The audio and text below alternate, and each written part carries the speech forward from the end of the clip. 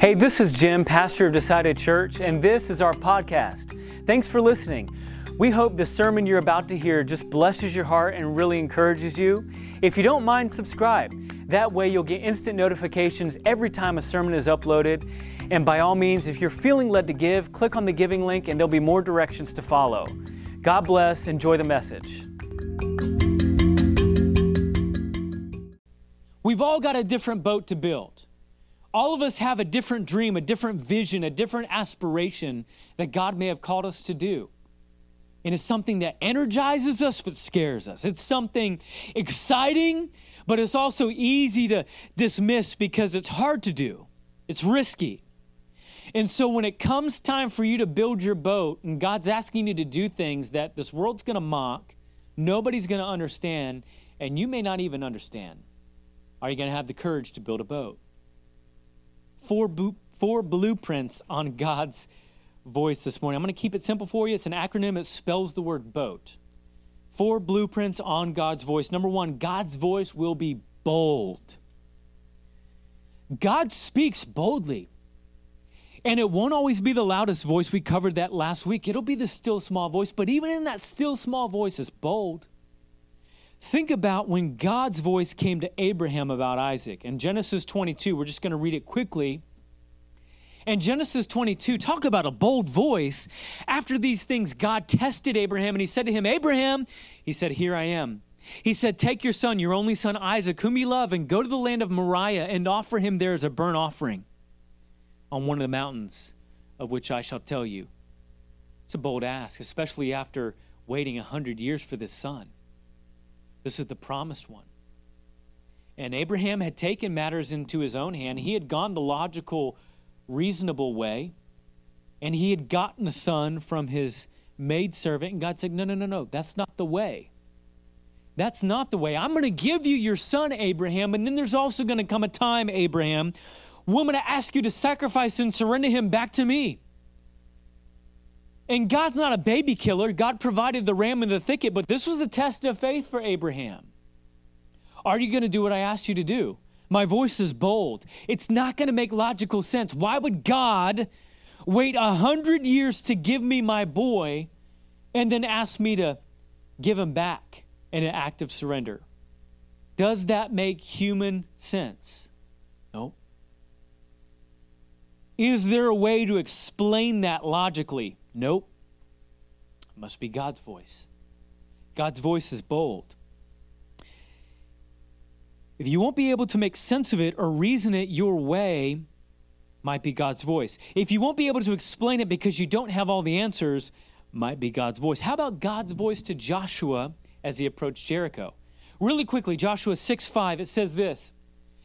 This is God talking to Joshua, giving him the battle plans. And when they make a long blast with the ram's horn, and when you hear the sound of the trumpet, and all the people shall shout with a great shout, and the walls of the city will fall down flat.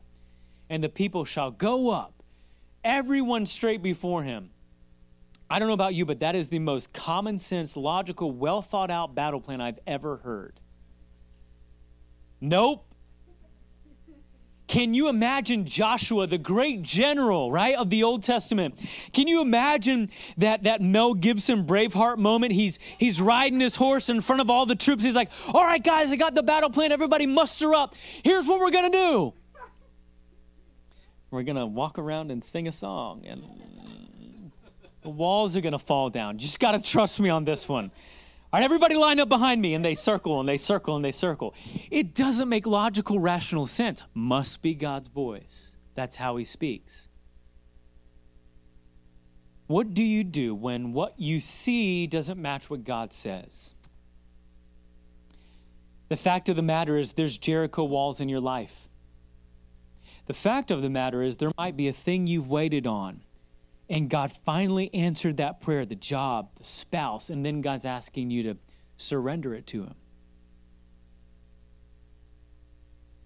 What do you do when what you see physically doesn't match what God says? Are you going to trust the illogical, irrational voice of God, or are you going to try to reason it, dismiss it, and put it in human terms? Because this one is scary. Again, There's a reason why we get stuck on this question is because we don't like the answer sometimes. Number two, not only is God's voice going to be bold, number two, God's voice will be opposed. It's an easy way to tell that it's God's voice. There will be opposition to it. And sometimes that loud, boisterous, noisy opposition is in your own head, your own mind. It's the mental hurdles you're having to go through to say, man, this doesn't make any sense. Can I do this? Can I not do this? How is this going to work out? Think about David facing Goliath. We're not going to read this verse for time's sake, but do you know by the time that David got to the giant Goliath, he had already had to fight several along the way? When David shows up at the battlefield, he had already had to shut down the noise from his father. He had already shown up at the battlefield and had to shut down the noise of his brothers, the opposition of his older brothers that thought he was too small and too weak to be at the battlefield. And then finally he gets to King Saul. He has to shut down the opposition of King Saul, who wanted to equip him with the armor and the sword and the chainmail. And then he gets to the giant Goliath. So many different voices of opposition along the way, but when David got to Goliath, he said something like this: you're going to know that God's going to win this battle because I'm about to knock you down with the sling and a stone, then I'm going to cut your head off and feed it to the birds. In fact, I'm going to kill all y'all, and the birds of the air are going to feast on your carcass. Then you'll know that God is the Lord. David had great faith to trust in the opposed voice of God. It's an easy way to tell God's voice. Not only do others oppose it, again, sometimes we oppose it. Think about Moses at the burning bush, Exodus 3:10. We'll read this one quickly. In Exodus 3, verse 10, God's speaking to Moses out of a bush that's on fire. So that's already weird enough. Again, not logical, not rational. There are a million ways to get somebody's attention. For Moses, it was a bush on fire. He said, come, I will send you to Pharaoh that you may bring my people, the children of Israel, out of Egypt. By the way, this was several million people by now. But look at what Moses does. He does what we do all the time. But Moses said to God, who am I that I should go to Pharaoh and bring the children of Israel out of Egypt? God, I can't. I'm unqualified. I'm under-resourced. I don't have what it takes. Is your voice the loudest voice of opposition to God's? Are you having to play mental gymnastics to somehow dismiss or quiet that crazy voice? The thing about it is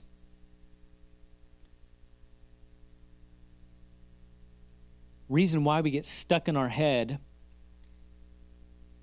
and we get stuck with this question is because a lot of times we don't think we're qualified to do the thing that God's put on our hearts. We don't think we've got what it takes. We don't think we're well-resourced. And that's the thing about God's voice is if you're feeling like that today about that vision, that dream, that aspiration, God's saying, good, I've got you just where I want you. If you're feeling underqualified or under-resourced, perfect, that's my voice. Because I want to get the glory. I want this to be a story. I want this to be a testimony that you can share someday about how there is no way that you could have accomplished this but God. Because if we could accomplish it, if we're some great business person and we just accomplish everything on our own, then when it comes down to sharing our story, it's going to be like, well, I'm pretty awesome. Frankly, I just pretty organized and pretty with it and smart, and God's given me a lot of talent and did pretty well with it. But that's not the story God wants to tell. He wants to show you off to the world so that the world can say, wait, how did she do that? Wait a minute. You mean who? Who accomplished that? Who did that? Right, because God's voice will face opposition. Number 3, God's voice will be action. It'll be bold, it'll be opposed, it'll be a voice of action. Think about God's voice to Abraham about moving in Genesis 12, verse 1. I'm trying to give you a lot of verses and a lot of ammunition to show you this isn't just an isolated event that God speaks crazy. This happens over and over and over and over again, all over Scripture, that God's voice is the illogical, irrational voice. It's a way to distinguish it among our own voices. It's a voice of action. Look at verse 1 of chapter 12. Now the Lord said to Abram, Go from your country and your kindred and your father's house to a land that I'll show you. So, I don't get a direction, God? Nope, just get up and go. I don't get to tell my people goodbye? No, just get up and go. God, can you share with me what you're trying to do or maybe what the end result of this might be? Nope, just get up and go. God's voice is a voice of action. It's going to call you to do something. And this is what I found out after studying God's voice throughout Scripture. Rarely does he call you or speak to you and ask you to think about something. God's voice asks you to do something or be something. Rarely does God speak just to be heard. He wants you to listen, but he wants you to listen in order that you would respond appropriately. Let me show this to you in Deuteronomy 6:4. We're not going to go there, but this is called the Hebrew Shema. It was a prayer, it was a blessing, it was a common prayer. Even now to this day, a lot of Jewish people will recite the Shema at different of their celebrations, and many of them want this prayer read over them in their last moments. It is kind of the final prayer, and you know it if we read it this morning, Deuteronomy 6:4. It's the one that talks about instructing your children on the way, when you get up, when you rise, when you eat, as you go along the way, as you go to bed. Keep these things all in your heart. And that phrase, keep these things all in your heart, that is the Hebrew word Shema. And a lot of religious Jewish people want that to be on their lips as they pass from this earth. But there's really no great translation for that word, because in the Hebrew, it might be it's translated in my ESV version as put it upon your heart. But the best way to translate it into English is the word obey. But in Hebrew, there is no word for obey, because to hear God's voice was to obey. That's why we read all these crazy stories in Genesis, and we see Noah just got up and built a boat. And then we see Abraham in chapter 12, he just got up and moved. And then we see in chapter 22, when God's asking for his son Isaac, Abraham just loads up the donkey and heads on up the mountain. How is it that Moses stands at the Red Sea and just does what God asks him to do? Is because in Hebrew, the word Shema meant to listen and respond appropriately. There was no distinguishing between hearing the word Shema and then obeying. It was one concept. If you heard God, you did it. And man, what if we got a hold of that in our hearts? What would happen if we adopted that flavor of the original languages in our walk? That we would hear and obey, that we would have the opportunity like a Noah to be spoken to by God and have the chance to respond in faith and build a boat. See, sometimes I get in my own head with that logic and that reasoning and that common sense, and I'm like, man, it just seems like it's just a bunch of rules. It seems like I'm just obeying for the sake of obeying. And sometimes I feel duped. I feel tricked, because you got the Old Testament law, and there's 600 some odd laws in the Old Testament. And we're like, man, got out of that one. Good thing I'm not in the Old Testament sacrificial days where I had to keep all those laws and watch what I ate and have all the strict dietary laws. And we're so happy to be over here in the New Testament, the age of grace. But then we realize that the grace is really just only a heightened version of the law. And now if you just think the thought, you're guilty. And now everything that's evaluated is the motives and what's in your heart. And it's like, man, I got duped. I got tricked into this thing. I thought I was lucky not to live under the law, but now it's like the thoughts in my head are judged. And if we get into that mess in our own head of thinking it's just about the rules and the laws and obeying for the sake of obeying and do this, don't do that, walk the straight and narrow. We miss out on the whole relational piece that God Almighty is speaking to us, which that ought to blow our minds in and of itself. The fact that the God of all creation chooses to speak to us and that we have the chance to respond to that voice in faith. That we are called out, that we are chosen as believers, as followers of Jesus. We have the unique privilege to do what no one else can do, and that is hear God's voice and respond in faith. So it's not just obeying to obey. It's not just a list of rules and do's and don'ts. It's the chance to hear from God and do something special when He's called us to do it. That's God's voice of action. What would you do for God if you knew you couldn't fail? It's a question I used to hear all the time at a previous church, and it bears repeating because we know God won't fail. Amen? I've never done something for the Lord that's crazy and ridiculous and lived to regret it. I've never wished that I hadn't taken Him at His word. So what would we do for God? What would you do for God if you knew you couldn't fail?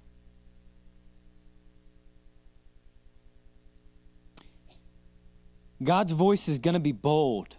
God's voice is going to be opposed. God's voice is going to be action. And last but not least, God's voice is going to be timely. B-O-A-T.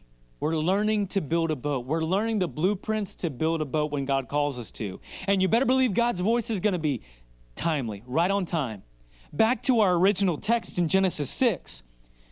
When Noah is called to build this ark, he was how old? 600. He already had grandkids. Can you imagine already having grandkids when you finally get to the point where God wants to make something of your life? And then on the other end of the spectrum, if you can't identify with that, like me, I'm young and in my prime, whatever, that's just crazy talk to me. So if you're on the other end of the spectrum, think about David, who was just a mere teenager when God called him to slay a giant. So really, there's no spectrum of age here. Really, when it comes down to physical human terms, there's nothing that God can't do. Your time is when He says your time is. Your prime is when He says your prime is. And we don't understand it now. That's the thing. That's why it takes faith and trust to believe Him. Because we're not going to understand oftentimes until the moment's gone and the faith has worked its way and the obedience has done its thing.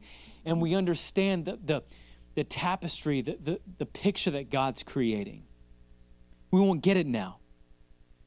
We won't understand it, but we got to trust there's a reason to why He speaks when He speaks. That there's a bigger picture going on. God had a reason for redeeming Noah and his family safely on that ark because it was time to flood the earth. And there's a reason why Noah was 600. There's a reason why God waited until Moses was almost 80 years old before He called him to redeem the people out of Egypt.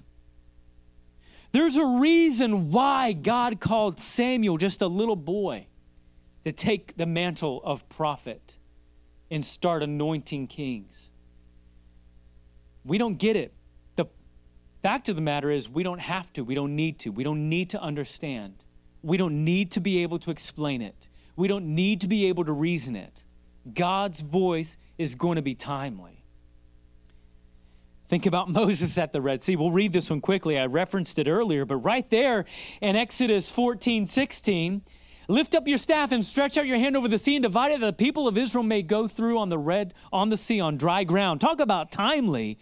God's voice was timely because you got to believe that Moses was saying, really, God? I was trying to score points with the father-in-law by keeping his sheep so I could get the girl. And you're going to show up in a burning bush and totally redirect my life at the age of 80? I'm still trying to get married at 80. And you're putting a whole different trajectory on my life? And now I go and I obey your voice and I got millions of people following me and now I'm up against a Red Sea and there's the armies of Egypt behind me breathing down my neck. Really, God, you brought me this far just to wipe us out God's voice is timely. He didn't leave Moses. He said, dude, lift up your staff. I'm going to split this thing wide open. You're going to walk across on dry land. And then once the armies of Egypt follow you in, I'm going to cause the sea to go back to normal and drown every single one of them. God's voice is timely. Now, if Moses has had his way, I don't think we'd be reading that story in the Bible. If Joshua was responsible for the battle plans, we wouldn't have the Jericho walls falling flat in the Bible. If Abraham had had his way, we wouldn't have the beautiful story of how God brought him out under the stars and said, this is your inheritance. These are to be your nations. If Noah hadn't believed God, we wouldn't have the story about the rainbow in the clouds and how God multiplied the earth once again and redeemed it. Now, if you're at this point in the sermon, just like me, you're like, well, fine, great, I understand all that. However, they didn't have the Bible back then, so God had to speak that way. You don't understand. He had to get people's attention because there was no written word. So, of course, he would speak in bold, opposed, actionable, timely ways. But things have changed, see. We have the written word of God, so he's able to tone it down some, and he speaks to us as a loving father, and everything's fine. And see, we're different now because we've got the word, we've got the fellowship of the saints. And in my mind, at this point in the sermon, I'd be asking that question. Because hasn't God's voice changed? Does he really call us to do crazy things like that anymore? Surely not. Is he really wanting to do huge signs and miracles and wonders like he did back then? Things have surely changed a little bit, right? I mean, does the New Testament back up this too? I'm glad you asked. Matthew 7, you decide if the voice of Jesus sounds the same that we read in the Old Testament. Matthew 7, here's how my kingdom works, Jesus says. It's the narrow road, few will find it, the last will be first, and many who think they're getting in won't. Matthew 16, hey, Peter, you're a pebble, and on you, I'm going to build my church. Matthew 18, I'll rejoice more over one sinner who repents than 99 churchy people. Luke 14, if you don't hate your father, your mother, your wife, and your kids, even yourself, you cannot be my disciple. Luke 10, hey, guys, I'm going to send you out as missionaries, these 70 of you. I'm going to pair you up. Oh, by the way, you can't take anything with you. No provision, no food, no money. Actually, no shoes. Take off your sandals. You're going barefoot. See you in a few days. How about Mark 10, Hey, you want status with me? You want to be great in the kingdom? You want to argue over which side of my throne you're sitting on? Serve your brother. Wash feet. That's how you're going to get status in my eyes. Acts 1:8. I love this one. Hey, everyone, I'm leaving. I'm going to send you my Spirit. It's a different version of me, but you'll get used to it. And once you have the Spirit, I think that your job is going to be, well, just evangelize the whole world. Start here and just do the whole thing. Bye. And then Acts 9:15, I love this one. Ananias. You know that prayer thing that you do when you put hands on people, it heals them? Yeah, that gift. I want you to take that gift. And you know that Christian headhunter, that bounty killer, Saul? Why don't you go to him? I've got a great idea. Anoint his eyes. I'm going to use that Christian bounty hunter to bring the gospel to the nations of the world, the Gentiles. Sounds like a plan, right? So this is not just an Old Testament voice. This is not just an Old Testament God. This is a New Testament church age God that still wants to work wonders among his people. And my good friend Rick Warren says, you get to determine how big God works wonders in your life by exhibiting how much you're going to trust him. How much are you going to believe God? Did you know you get the choice of what God does through you? If it's big or it's little is exhibited by how much trust you have in him. You want to see walls of Jericho come down? Then be like Joshua and do something crazy that everybody will laugh at.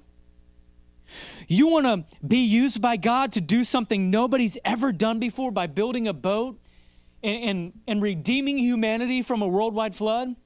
Then you got to risk it. Build a boat. You're going to be mocked. You're going to be rejected. People are going to call you crazy, but I'm going to use you in a way that will be recorded down for history to read about. The thing about it is you're ready to build a boat. You've got the blueprints. You know God's voice. It's going to be bold. It's going to be opposed. It's going to be actionable, and it's going to be timely. You've got the faith that you need now. I mean, correct me if I'm wrong, but almost every single one of you have placed your eternal life in the hands of God to take you to a place you've never seen. You've trusted him with your eternal future, about a heaven that has gold streets, pearly gates, mansions, and a tree that changes fruit every month. Come on. Don't tell me you don't have the faith to do something crazy for God. You've already done it. He's taken you somewhere you've never seen, and you've put your whole life in his hands. So you've got the faith. Are you going to use it here and now too? Are you just counting on eternity to blow your mind, or do you want the abundant life now? Do you want your mind to be blown now by how God uses you? Because that abundant life doesn't start there. It can start now. How much are you going to believe him for? So your action is, you've got the blueprints for the boat, but there's a different acronym that spells boat. That's your job now, because sometimes we get stuck and we know the right thing to do. We know we can hear God's voice, but we get paralyzed in the middle. So what do you have to do? Be like Noah, be like Abraham, be like Moses. Believe God's promise, then obey him, anchor down because you're going to be opposed, and then trust him for the results. That's your action items, which also spell boat. Believe God's promise, obey him, anchor down, trust him for the results. God's got you. If there's nothing else I can encourage you with this morning, know from my own personal life. There was a point where I've shared it many times, but I was so sexually confused and so warped up in the mind and questioning God's plan. And there came a time where I had to make a choice to believe God and trust him to get married to my wife and stand in front of a church watching her walk down the aisle, not knowing if I had what it took to be a husband. And I just had to believe that God's plan would work out. That took a lot of faith for me. Maybe not in your situation, but I bet you got something like it, where you had to exhibit a lot of faith that God, I don't know, but here we go. It was only a month later, God didn't give me much of a break. He's probably like, well, now that I got his ear, I better do all my things at once, because God knows if he gets any time in between, he's going to be checked out. So only a month later, I was sitting in a college service where God spoke to me and said, I'm calling you to plant a church. But God, I'm not qualified. That's okay, good. God, I don't have any resources. I've messed up too badly for me to use. I barely even have a church family myself. And God says, good, I'll take care of all the things. Start where you are. And folks, I could spend the rest of your afternoon and take you from all your turkey leftovers, giving you stories about how a faithful God is still in the wonder-working miracle business. Are you going to believe him? Are you going to hop on board with that? Believe his promise, obey him, anchor down, trust him for the results. There are still things to do. I just took you through a bunch of New Testament passages that prove to us this was not just an Old Testament God. He is not done working. He still wants to do big things, but there's a reason we don't hear about him or see him or experience him. Because we get cozy and comfortable and we're dismissive of the voice of God. We get apathetic and we try to use human reasoning and we try to use human logic and we try to use human common sense and plaster it all over the crazy, radical, illogical, irrational voice of God that's saying, go build a boat in the desert and let's see what happens. I want to end with Isaiah 55. If there's no verse, no story you take out of here, take this one. Isaiah 55, 8 and 9. For my thoughts are not your thoughts. So stop trying.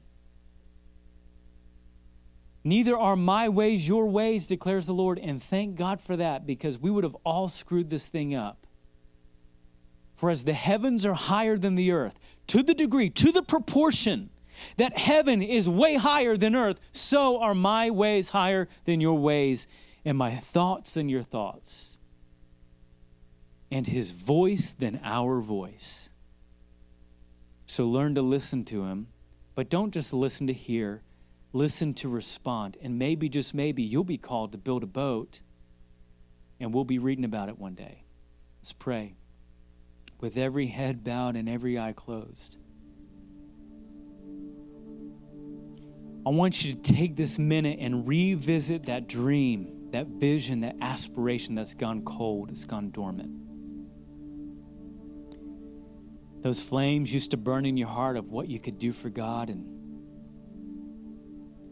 maybe you thought you could be a pretty cool missionary, or you could serve the church in this way, you could offer up your talents to the Lord this way, or maybe you could go do this thing and start a youth ministry over here, or do something for divorced single moms over here, or maybe you're called to children over here. You could do this cool thing, or maybe you're musical and you have abilities there. Whatever that dream, that vision, that aspiration that's on your heart that energizes you and scares you at the same time. Whatever that crazy thing is that you just got this wild hair idea. I wonder if I just risked it all and did this, what would happen?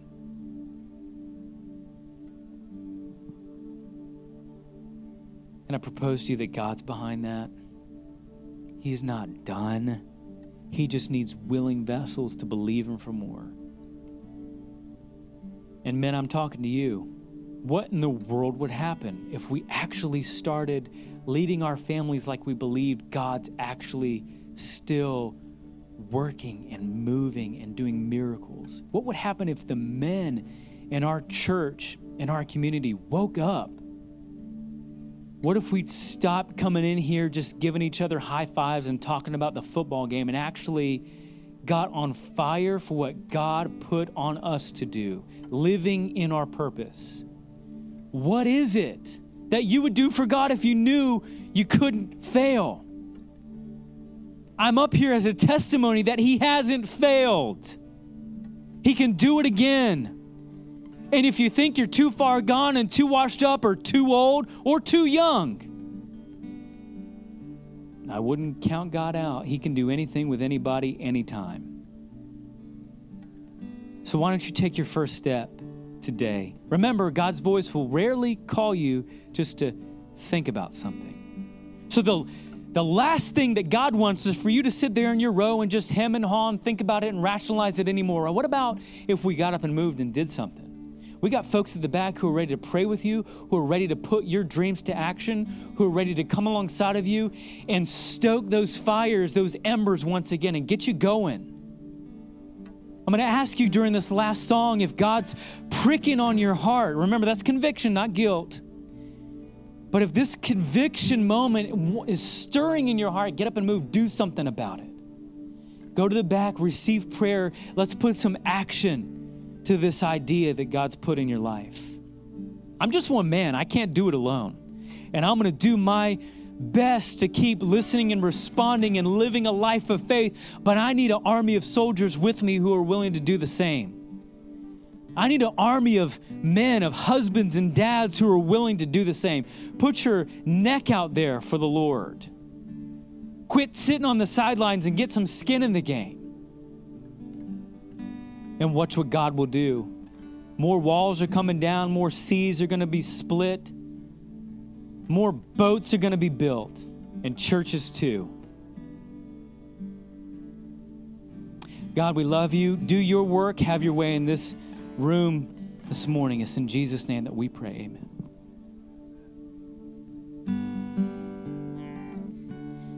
When reflecting on my personal life, like how Jim was talking about,